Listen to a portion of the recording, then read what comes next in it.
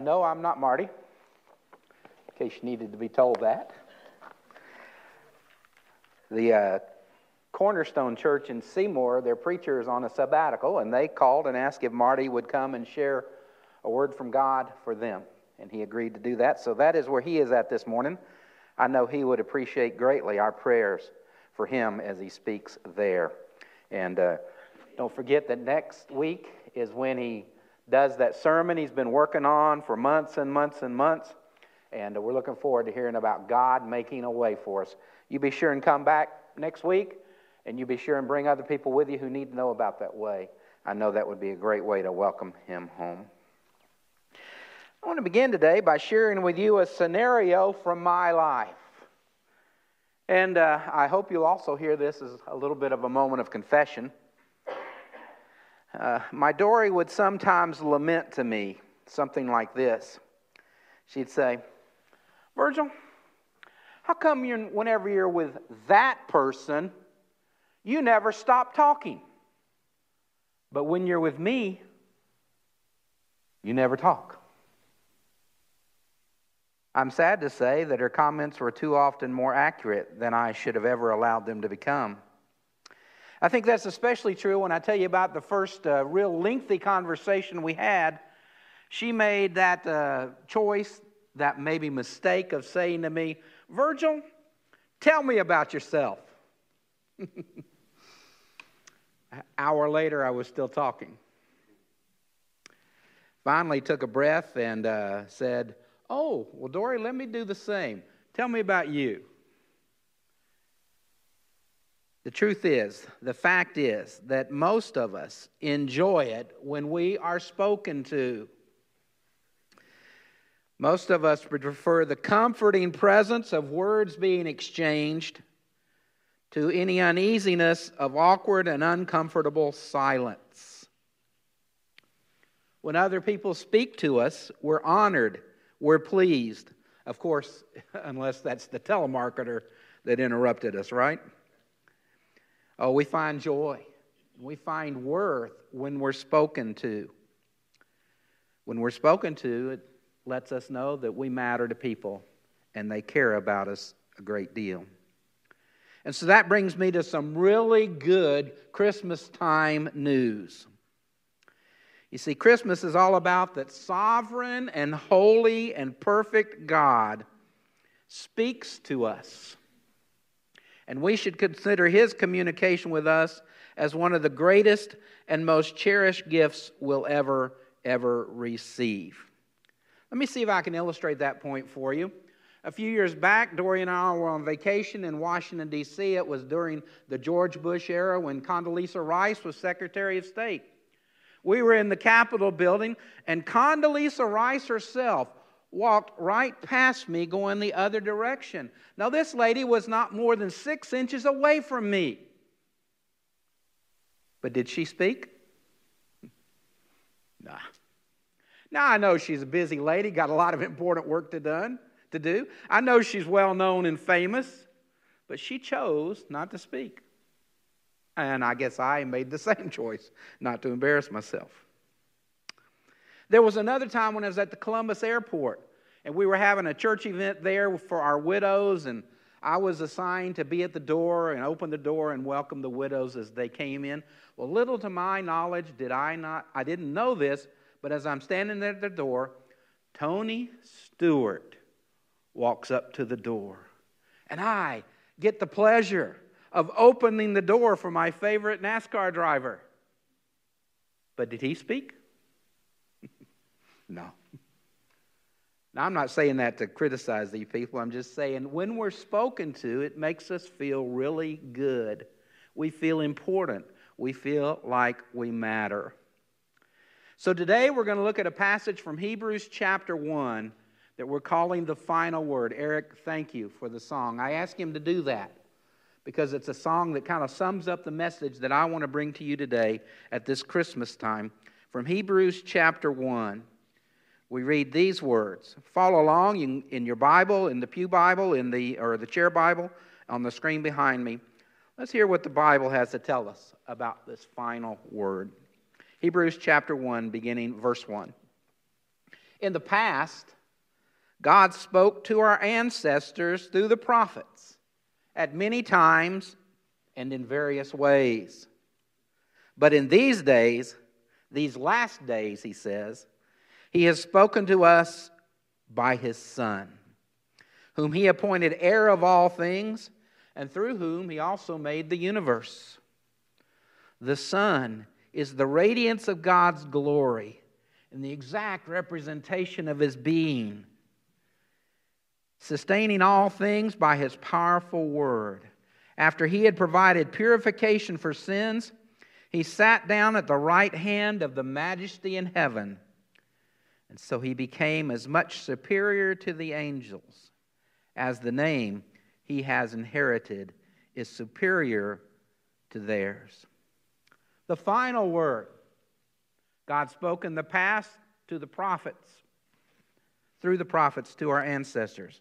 But in these days, he speaks to us through his Son. If we're to understand the book of Hebrews properly, it's important to note and to understand that this book was written to Hebrew Christians. Christians who were having their faith greatly challenged by the situations around them.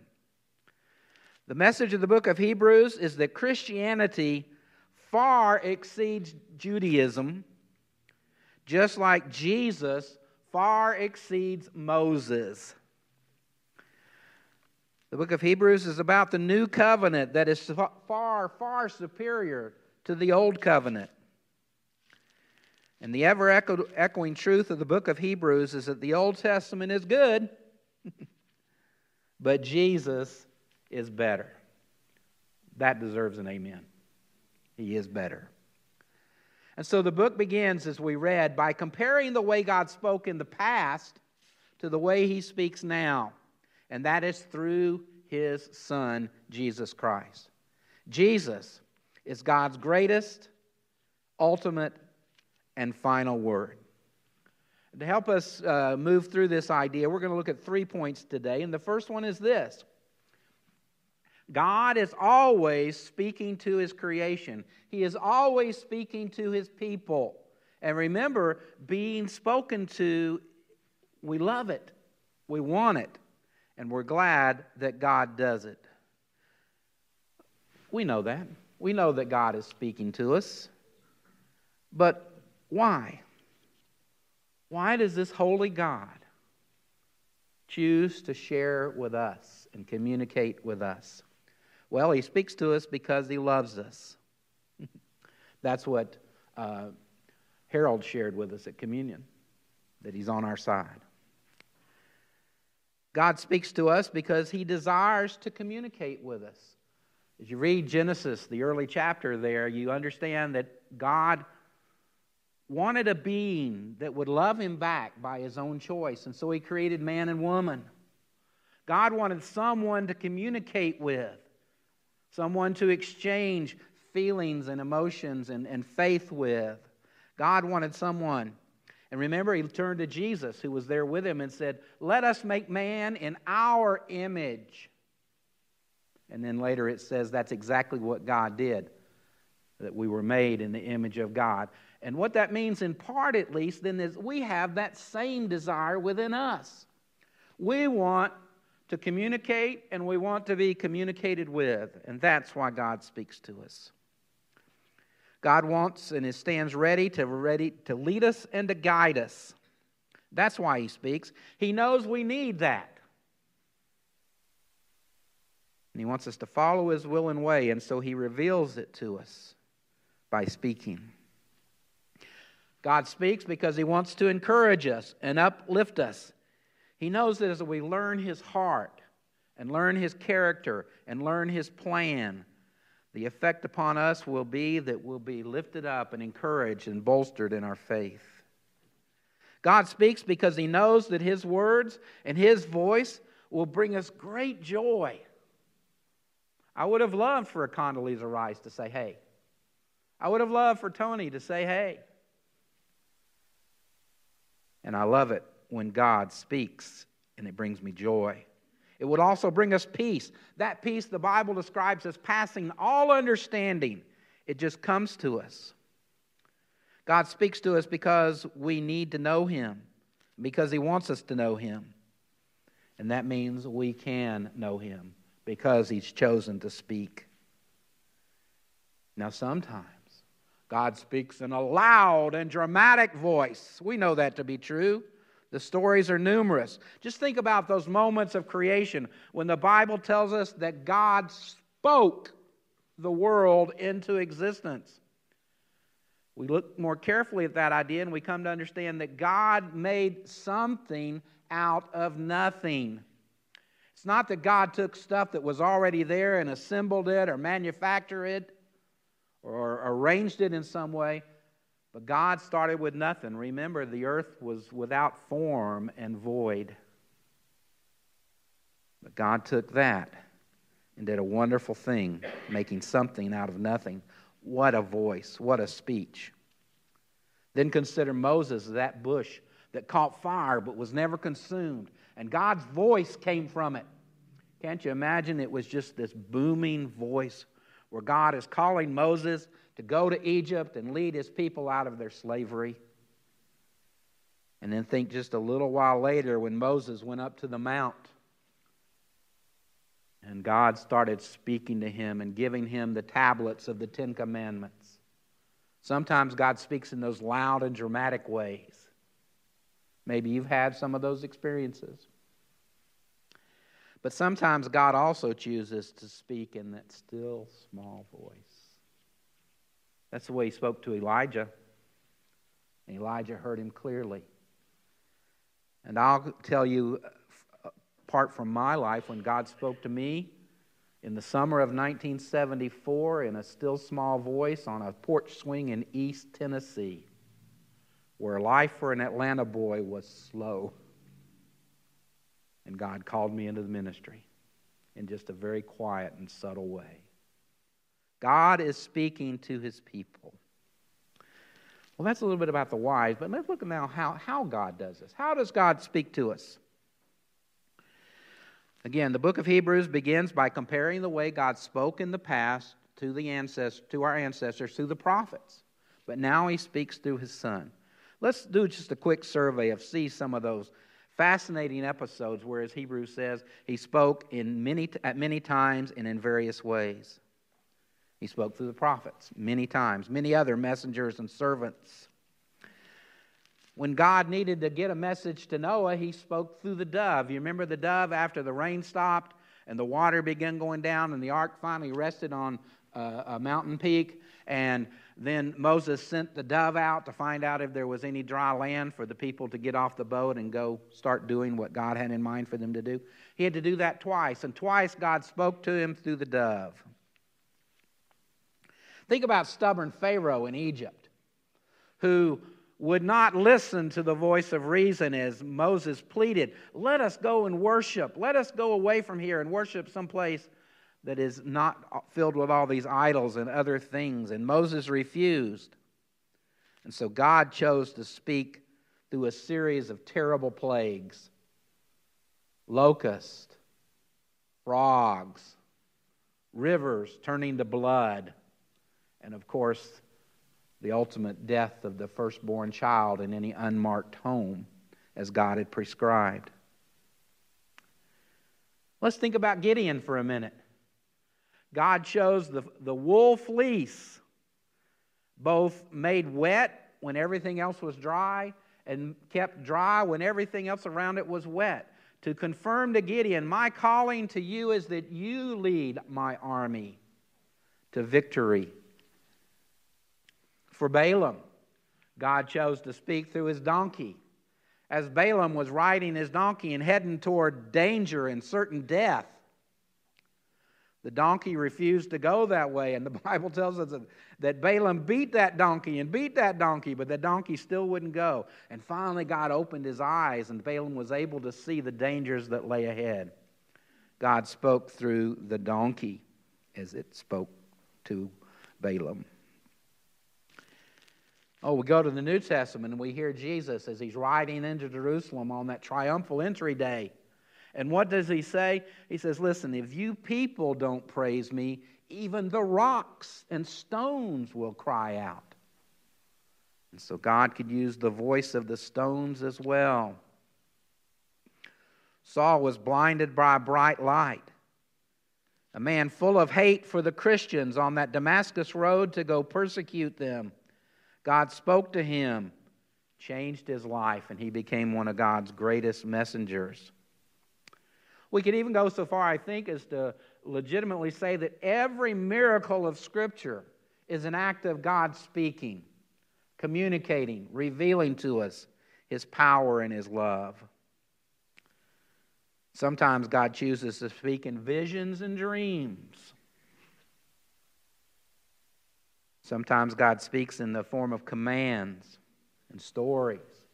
He may use the promise or a warning. He may use a to-do list. Do these things. Or He may use a don't-do list. Don't do these things. But that is how God speaks to us today. I want to tell you about Dory's grandfather, William Tyler Puckett. Mr. Puckett, Granddaddy as the family called him, was a man of few words. But when he spoke, he was worth listening to. And I always loved it when he finally came forth to share some input into a conversation or a situation. I was just amazed at his wisdom and his ability to just put it so succinctly and so specially and so helpfully. He didn't speak very often. This reminds me of the fact that, yeah, God speaks to us, but there was that 400-year period after Malachi the prophet delivered the last prophecy of the Old Testament. Then 400 years took place before God spoke again. But we know how He spoke. He chose to speak now through His Son. Paul, as he writes Galatians chapter 4, tells us this.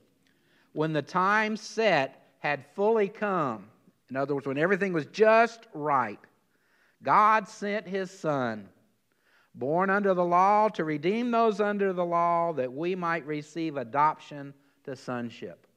God spoke through Jesus. He gave His ultimate word, and Jesus was born. Mankind, you and I, had the Savior, the mediator that we need and will always need. God is always speaking to His people. Secondly, this morning I want to mention this idea that Jesus is God's final word.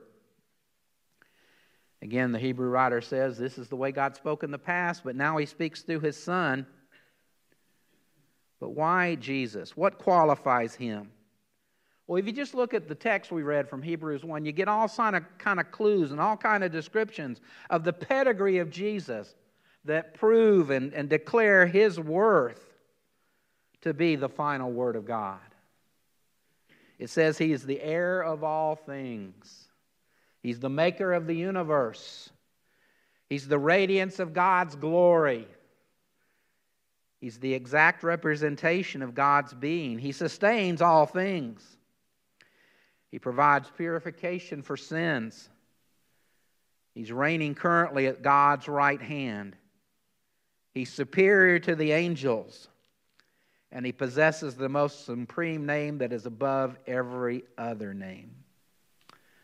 I tried to think of a way to think this up, and it came to my mind. You may be familiar with that Applebee's jingle on their commercial, where they take the Tina Turner song and try to build up their product by saying, simply the best, better than all the rest. That's our Jesus. That's our final word from God. Jesus is God's ultimate message and messenger for His people. The Son is God's best and final word. There is no word of God superior to that of the Son. Jesus, there's no name more powerful or mighty. There's no one more preeminent, no person worthy of top billing more than Jesus. There's no Savior more irreplaceable or unchanging.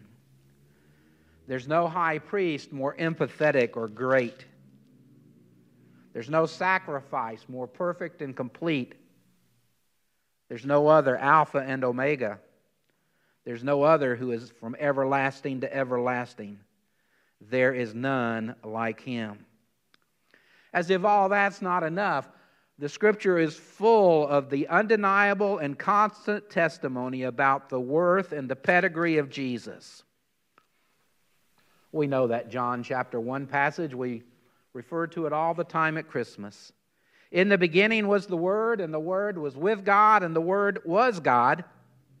He was with God in the beginning. Through Him all things were made. Without Him nothing was made that has been made.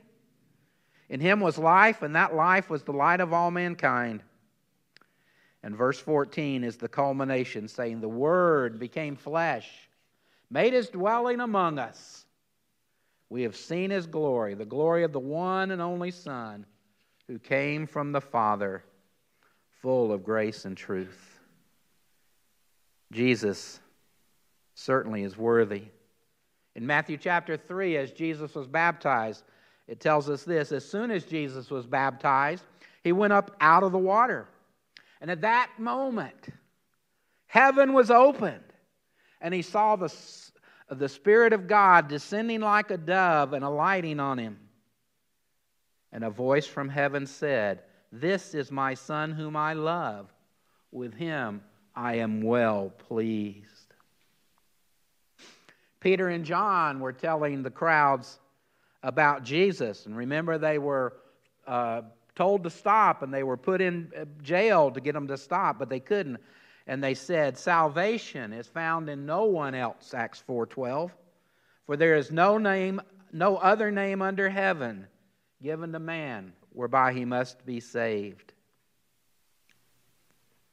Paul adds in as well in Philippians 2 when he says, have the same mindset as Jesus Christ, who being in the very nature God, did not consider equality with God something to be used for His own advantage or clung to or grasped selfishly.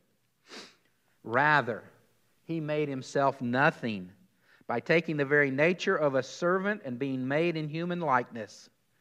Being found in the appearance as a man, He humbled Himself by becoming obedient to death, even death on a cross.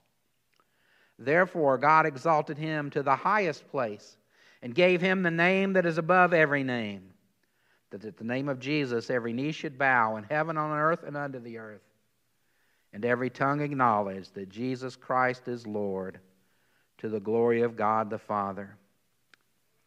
In somewhat similar words, Paul adds in again in Colossians chapter 1, beginning at verse 15, saying the Son is the image of the invisible God, the firstborn over all creation. For Him all things were created, things in heaven, things on earth, visible and invisible, whether thrones or powers or rulers or authorities. All things have been created through Him and for Him. He is before all things, and in Him all things hold together. He is the head of the body, the church. He is the beginning and the firstborn from among the dead, so that in everything He might have the supremacy. For God was pleased to have all His fullness dwell in Him, and through Him to reconcile to Himself all things, whether things on earth or things in heaven, by making peace through His blood shed on the cross. And perhaps the crowning point, the crowning word of the worthiness of Jesus as God's final word came from the mouth of Jesus Himself from the cross, when He shouted in victory, it is finished. God's plan had been put into play, and now it was ready to go because Jesus, the final word, had died. We also see that both Matthew and Luke in their early chapters, when they tell of the birth of Jesus, they give us the why of Christmas. And why Jesus, God's final word, born as the baby in Bethlehem's manger, came to our earth to live among us and hang on a cross for the forgiveness of our sins, so that we can be reconciled with the God who loves us enough to complete such a plan a great gift that God chose to speak through His Son, His final word. Yes, God is always speaking to His people, and He spoke marvelously and finally through His Son, Jesus. Which brings us to point 3, which might be the most important thing I can say to you this morning, and it's this. If God speaks to His Son, we would do well to listen. We can't make a better choice.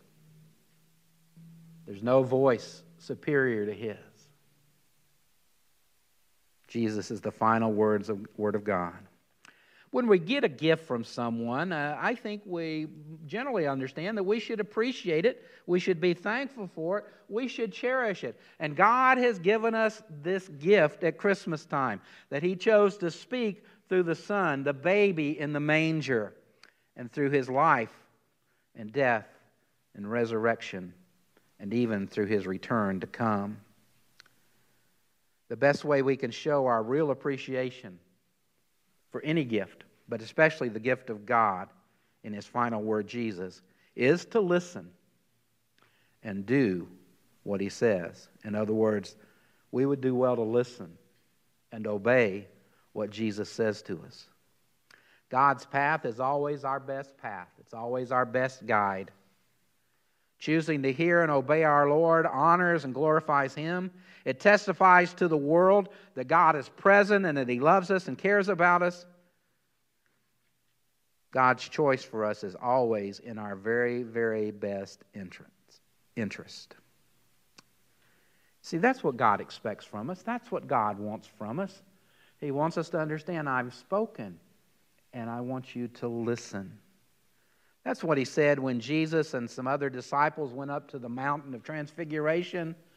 The heavenly beings started appearing, people from the past. Jesus started glowing. It was a wonderful scene. Matthew 17:5 tells us, while He was still speaking, a bright cloud covered them, and a voice from the cloud said, "This is my Son whom I love. With Him I am well pleased. Listen to Him." That's the message I want to share with us all this morning. We can listen to the Lord. He can speak to us through many sources. Sometimes He speaks to us through Scripture. That's probably His most common way. Sometimes He uses the Christian leaders that are in our lives to speak to us, or wise counsel from some other source. Of course, let's not forget the Holy Spirit living within us, who helps us understand what sin is, helps us stay away from that sin, and who helps us produce fruit that lets us be more like the Son He gave to us. He speaks to us through our conscience. And sometimes He even chooses to speak to that idea of a moral fiber that maybe we've gathered as we've grown, or maybe because it's been present around us for so long. But these are all different ways that God speaks to us.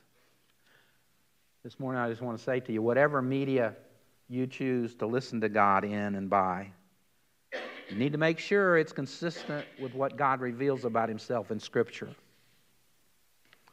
And that Jesus is God's greatest and final word.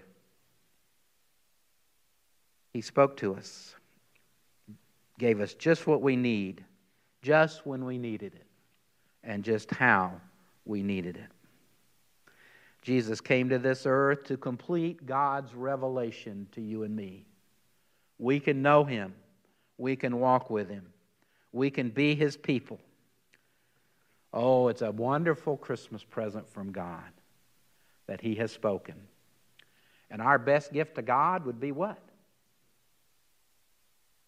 Right on. Listen.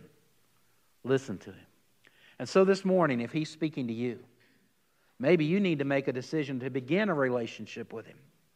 Maybe you've never named Him as Lord and obeyed Him in repentance and faith and baptism and confession. This would be a wonderful morning to give God that gift. Lord, I'm listening and I'm following and I'm obeying. Maybe there's a decision some of you need to make about church membership, to make Ogleville the place where you say, I'm in. I want to work with you. I want to serve with y'all. I want to do the things God's doing with you through this congregation. Maybe there's some other decision, whatever it may be. We're going to stand. We're going to sing our song of invitation today. If you've got a decision to make, respond to God. Say yes. Listen and obey. Nothing would please our God more. Make your way forward as we sing, please.